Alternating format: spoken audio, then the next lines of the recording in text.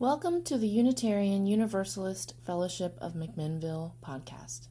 Founded in 2007, UUFM is a gathering place for people who embrace a free and responsible search for truth and meaning.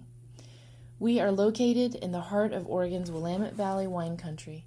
Please visit us on the web at macuuf.org, macuuf.org. And if you are ever in or near the McMinnville area, don't hesitate to stop by and visit us. UUFM gathers in love and service for justice and peace. All right. Well, I'm delighted to introduce our speakers today. In the program, you can read that Noah Schultz is a social innovator, a public speaker, and justice reform activist who's passionate about bringing service to underprivileged youth. He has personal connection and motivation to help drive change in current affairs of juvenile justice through coalition building, reform talks, and mentorship of incarcerated youth leaders. And Stephen Fowler comes to us. He's a community healer. He works with Resolutions Northwest, a organization that promotes conflict resolution. So, please, speak to us.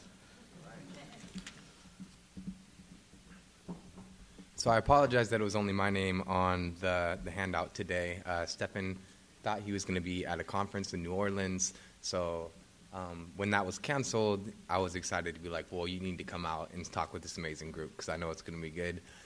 And Stephen is somebody who our stories have become intertwined. Me and Stephen first met when we were 17 years old in a youth correctional facility. We were almost immediately friends and got along with each other at that time. We came from different family backgrounds, we came from different neighborhoods, but we were both sitting there facing some really serious charges for our age. One of the craziest things was that Stephen and I were actually sentenced on the same day to the same amount of time. We were both given 7.5 years for a mandatory minimum sentence. In Oregon, we have something that's called Measure 11, which allows juveniles to be sentenced as adults for their action as juveniles. So I was given 7.5 years for an assault 1 charge, and it really was nothing I could do about it. There was no way for me to prove that I was changed or that I, was doing things differently in my life. It was a flat amount of time that I had to deal with. And I always like to begin by saying ending up in that facility was not where the story began. And it is not where the story begins for a lot of our young people who are ending up in these facilities and are really hyped by the media as this crazy kid who's out of control. And, the actions are harmful, and they do cause community harms that do need to be addressed. We are all about accountability 100%, but it's the ways in which they are handled. And the fact was, our stories and what helped motivate our actions to even put us in such a different way of thinking were a lot of environmental factors. For me, it was my mom running away from an abusive relationship with my father. I had struggled quite a bit in school up until that point. I had gotten into the gang life around 13 years old. You wouldn't look at me right now and say that. But when I went in, I had a face tat and was kind of a wild young person. But I ended up in this facility, and I came with a lot of different labels and a lot of different internal wounds that I had not yet had the opportunity to heal yet. And a lot of those internal wounds were a lot of the reasons why I acted out. School was something that made me feel stupid. I rejected school because I was kind of rejected by school for my high energy levels. I was one of the kids that they said had ADHD, ADD, impulse disorder. They were throwing it around for a little bit to see if I had bipolar or not. And it was just kind of a hard time for me to take these things on and try to, in a moment when I'm really learning about myself and relying on the adults and the other people in my life to give me those labels and steer me in that direction on how I should feel. So I started getting in trouble a lot as a young person, and ended up dropping out of school by the age of 16, ended up receiving this charge at 17 years old, and I found myself going through the prison system as a young person. I'm going to start with a poem that's a little more intense, and I'm going to end with something that's on that love vibe that I carry to this day. But this poem is called Cattle Walk. After the sound of the gavel, I was marched out in shackles. The deputy placed me in a group cell and called me in for a transport. I was placed into the back of a van with 12 grown men as they drove us out to our new placement. They brought us inside, and fluorescent lights turned up too high filled my eyes as we marched down paper-white hallways. These places reminded me of schools. I thought back to the classes where we watched videos of farmers herding masses of modern-day cattle through the systems in place for them. And I wondered if they thought about their souls or whether or not they were just burgers and steaks to them. We marched in a similar fashion. They brought us to group rooms and told us to take off our socks and our shoes. In the farming process, this is where they would strip the sheep of their wool. Next thing I know, an old man walks in with a notepad and starts counting my tattoos, branding so the other cattle knew which gang I belonged to. Next came the search, and I'll spare you the details and fast forward to the part where I walked out with pants and a shirt, coupled with a violated sense of personal space and everything else packed into a pillowcase. I was scared, but I knew which mask to wear that said I was okay. They brought my group through a series of buzzing doors and buzzing gates until we stepped into a place that sounded like 300 men screaming out cages. There were 300 men screaming out their cages. Every one of them had faces and stories and names, and they all made it there for different mistakes, but our lives were sitting on the same plate. From high schools to jail cells, and from farms to tables and high schools to jail cells, we were now feeding the beast of mass incarceration. So 17 years old, I start going through all these different systems in these facilities, and I finally make it to McLaren Youth Correctional Facility, which is the largest youth correctional facility in the state of Oregon. And I walk in, and this is supposed to be a youth correctional facility, but we hold young people to the age of 25 in Oregon. So when I got there, and Stephen got there, I feel like we've both seen that, there's guys in their 20s walking around. We're still a little smaller. Well, Stephen was always big, but I was a little skinnier and smaller. And anyways, but, there was a lot of guys there who had made some major decisions to change their lives and their trajectory and where they were going to go. And it was those guys who I began to hang around with. It was some of those guys that Stephen began to hang around with. And seeing people take their life from where it came and completely decide that it was going in a different direction, and they were doing this through education, they were doing this through internal research, healing their wounds and the things that they had never really had a chance to look at, and getting involved in some of the amazing programming that was happening there by the community, not by the facility, but by the community and the people. So the Hope Partnership, I got involved with the Hope Partnership, which is a nonprofit organization that operates within the confines of the youth correctional facility. This really was us reaping the rewards from a cohort of guys who had came before us, who decided that they wanted to do something more with school than just school and work. So they started getting curious and thinking about the other amazing things that we could do with our time and the kind of skills that we could develop. The reason I'm standing here and speaking to you guys the way that I am today is because they offered Toastmasters in one of these things. It was just something that scared the hell out of me. And I got up there, and when I gave my first speech, I spoke for probably 45 seconds at the fastest pace that you'd ever think of, and everyone was kind of clapped back to my seat. And I was just like, man, I want to do that better next time. And I just kept going. But I began involving myself with a lot of these different groups, from native beating to public speaking to restorative justice, nonviolent communication, a lot of things that really started changing the framework in my mind of how I wanted to communicate when I came back home. Who's the person I wanted to become? And it gave me the opportunity really to be a kid again. I mean, we were kind of forced to be adults really, really young, so that curiosity and that exploration was kind of gone. And I was like, whoa, I like doing some of this stuff. I may not be the best painter, but I like doing it, And just being encouraged to have the courage to be curious was something that had a major impact on my life, and also that they were offering an educational program. Now, I'm not going to say that all the answers are in a college degree, but it was something that I really needed to do at that point in time, for one, if not anything else, to prove to myself that I was not stupid and that school was something that I could in fact do. I was able to get involved with the college program. Long story short, was able to leave with 2 bachelor's degrees and a professional certificate in social innovation and social entrepreneurship. So I proved to myself, I'm not dumb. I just kind of need different study habits, and I need to be in a different way when I'm learning, And that was a major just development in me finding who I was, and also having some sort of reach to the outside world. Now, bringing this all back to poetry, and why I started with the poem and why I'm going to give you some more poems, poetry was one of those things that Stephen and I found to be this incredible tool for not only self-healing, but self-exploration.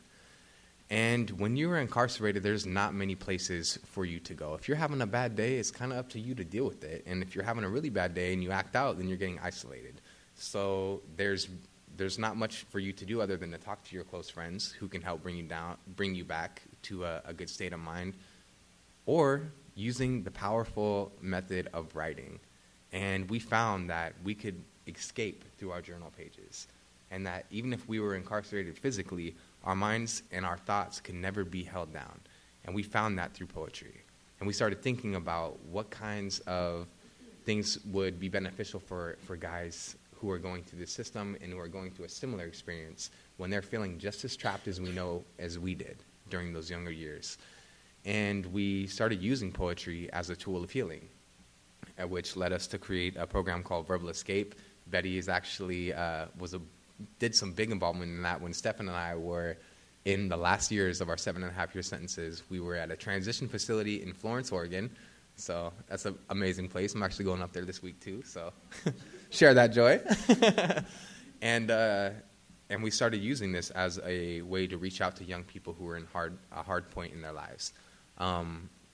After getting out, both of us being released in 2016, we found that transition kind of takes a little bit of time. Like, getting used to this world is something that has taken me 3 years. The whole time I've been out, I finally feel like I have the ground beneath me a little bit, you know?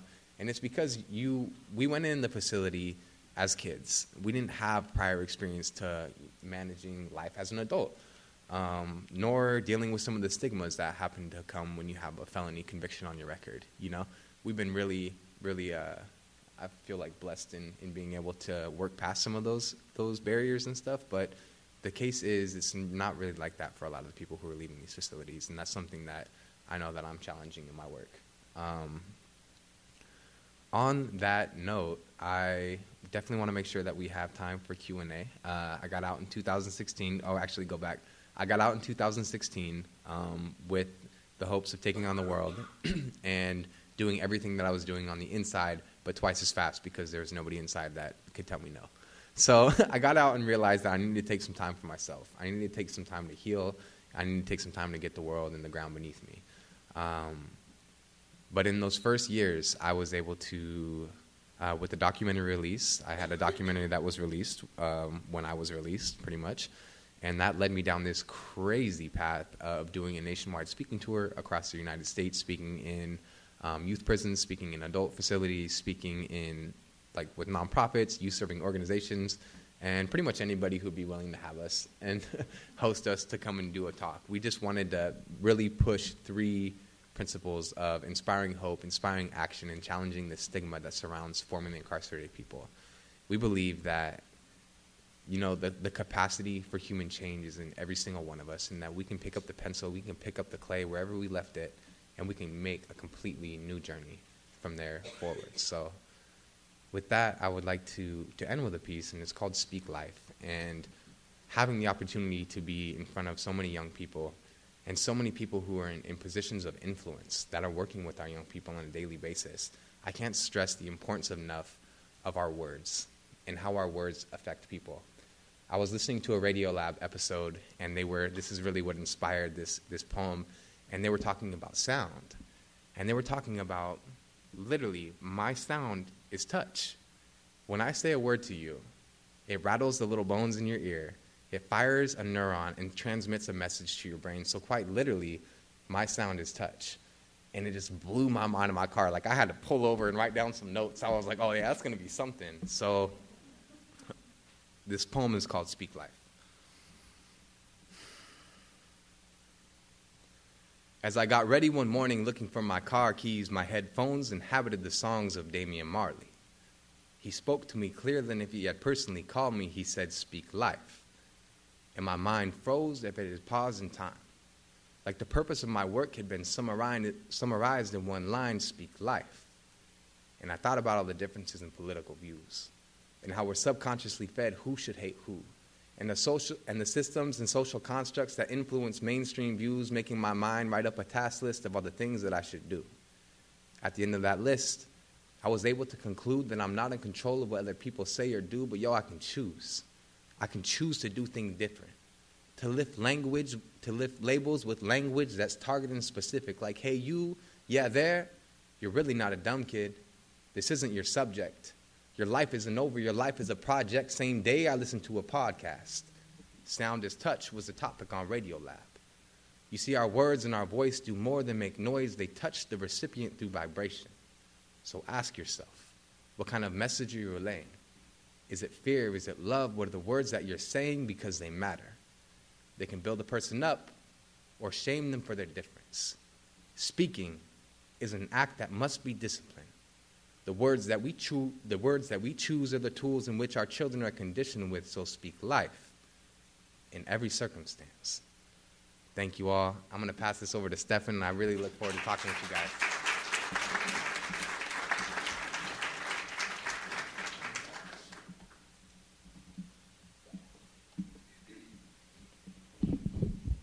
So it never fails.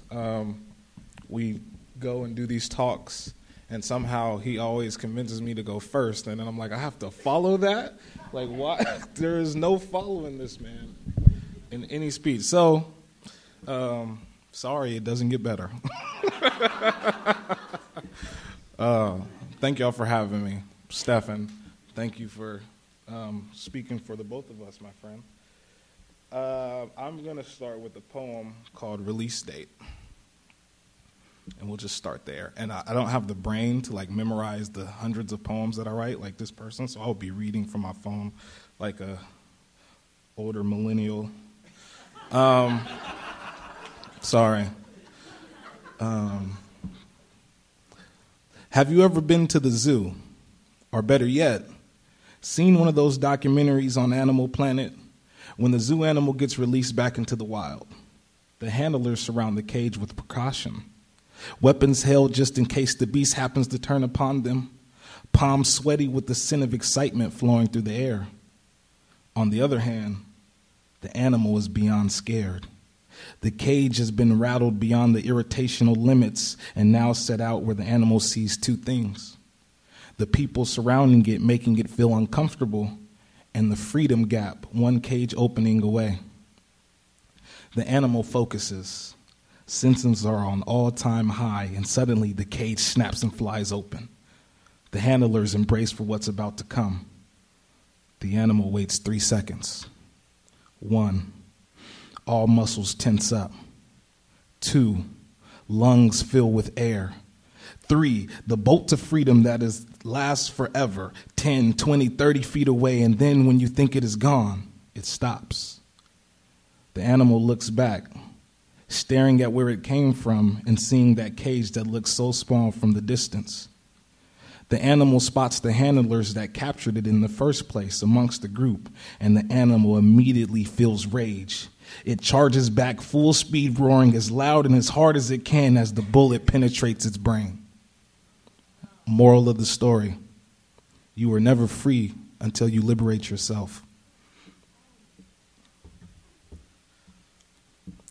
Yeah, that turned on y'all, huh? So my journey has been a journey of liberation. And liberation has a lot of different meanings for a lot of different people. And as I was sitting there watching Noah talk to the little babies, I had this thought going through my head about sponges. Weird, huh? Sponges. And I was like, at one point, we were all those little babies soaking up the environments around us. We were all these little vessels, just full of light, energy, and joy, taking in all the things that is around us. And as I was sitting there, I was thinking like the elements of a sponge. Like, what does a sponge does? It soaks up, it's squishy, it's what's the word? You can move it. It's malleable. Thank you. Yeah. So I was not good in school. I don't know all the words. It's malleable. But what it does is it extracts also. If you squeeze a sponge, it's going to release the things that it has soaked up. And so throughout life, we are soaking things up, and then there is certain pressures that hit us at times. And it made me think about how many times pressures has hit me, and I extracted what the things that I was soaking up in my life to liberation. When I was a child, I had a lot of labels placed on my little body. And being a black man in America, there is a lot of labels that I get given to that I didn't necessarily ask for. But yet I have to navigate the world based on the labels, soaking them up. And when you soak up labels that are harmful, you start to internalize a lot of these things. And not knowing where I was going to go, how I was going to end up, but knowing that the world that I lived in did not actually want me there, I soaked up a lot of toxicity. So now I'm walking the world as a young child with this toxic mentality based off the environmental factors. And every so often, I would feel the pressure, and I would have to extract. I would have to extract what was being fed to me. And this was, again, Noah said, everyone's story doesn't start at the place of incarceration. But the environmental factors that got me there are not an excuse. They are just circumstance. They are the reasons why we get to where we are. And once I got incarcerated, I had to look in the mirror and look how dirty my sponge was, right? I was like, wow, I have taken a lot of negative things, and so I have given a lot of negative things back to the world. And similar to my brother here, it was like, is this the continuation that I want to keep? And if it is, there's a path, there's a trajectory that shows statistically where I would end up. And then there's another path that actually this path is unknown, uncharted territories. That path is success. That path is liberation. That path is the things that was never told to me, that was never given to me when I was soaking things up. And in the spirit of wanting to do something different with my life, because everything up to that point wasn't great, I decided to shift my mind frame. And it was not easy. It didn't happen overnight. Has anyone successfully changed a habit? Anyone? Was it easy? Anybody do one that was easy? Give me an example. I didn't think so. Okay, just checking. So someone, if you got techniques, give me. I'm still trying to learn. And so in this process, I was trying to extract all the negative things that I thought about myself up to that point, and then soak in new positive concepts. And so going to some of those groups and doing these speaking engagements, I feel like I'm not as up to par as the speaking as you, bro, but I'm getting there. You know what I'm saying? My first speech was actually really good. His was, but it went downhill from there. And so I was taking in all these things, trying to redevelop myself to one day, once I got back to the world in this uncharted territory, this uncharted path, I would be able to extract new positivity to the environments that are surround me. One thing that folks don't really talk about is 95% of the people that are incarcerated in this country, 95% get released. That is 95%. So only 5% never come back home, which means if we have 95% of the people that are making mistakes, shouldn't we be doing the things that is needed to have them change, to come back to the society and a community that is accepting and they feel validated and to be able to be citizens, right? The unfortunate part is it is complete opposite. It is designed for you to go right back into the environment and fail to then feed that system of mass incarceration. Because it's profitable, right? It's profitable to have cattle going down the line. It is profitable to have people in cages.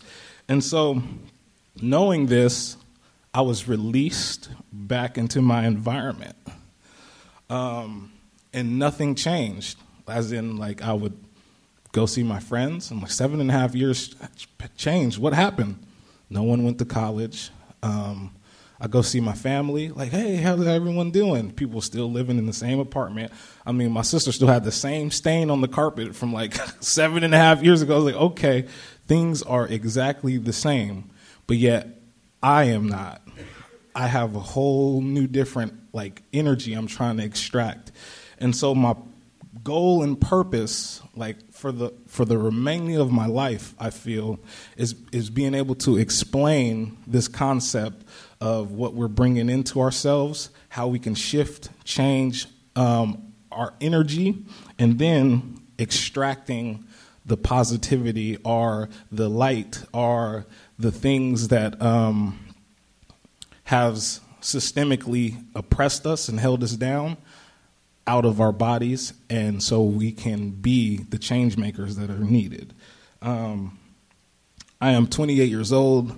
Like I said, I'm older millennial, still a millennial, and I've been out 3 years, and in 3 years, I have reached levels of success that I don't think I would ever have if I've never went through this journey. However, I will have to say that this journey was created out of choice. A choice in my journey to decide, like, that's the life that I do not want to have. And then having other folks to tell me that I can do it was the necessities that was needed for me to actually get there. There is hundreds of thousands of folks that do not make that choice, or they try to make that choice, and then the system puts them right back where they are, back into the soaking up of negative experience. And so that makes me want to tell people, whoever you are, whoever you meet, think about the energy that you're sharing. Think about what you're pushing out. Think about all the things that you have experienced in your life. And you never know when one of those little babies is going to be sitting there soaking up whatever you're bringing. And so just be aware of that and try to be the light and be that energy, because we need a lot more of it in this world. With that said, I'm going to shut up. So thank y'all.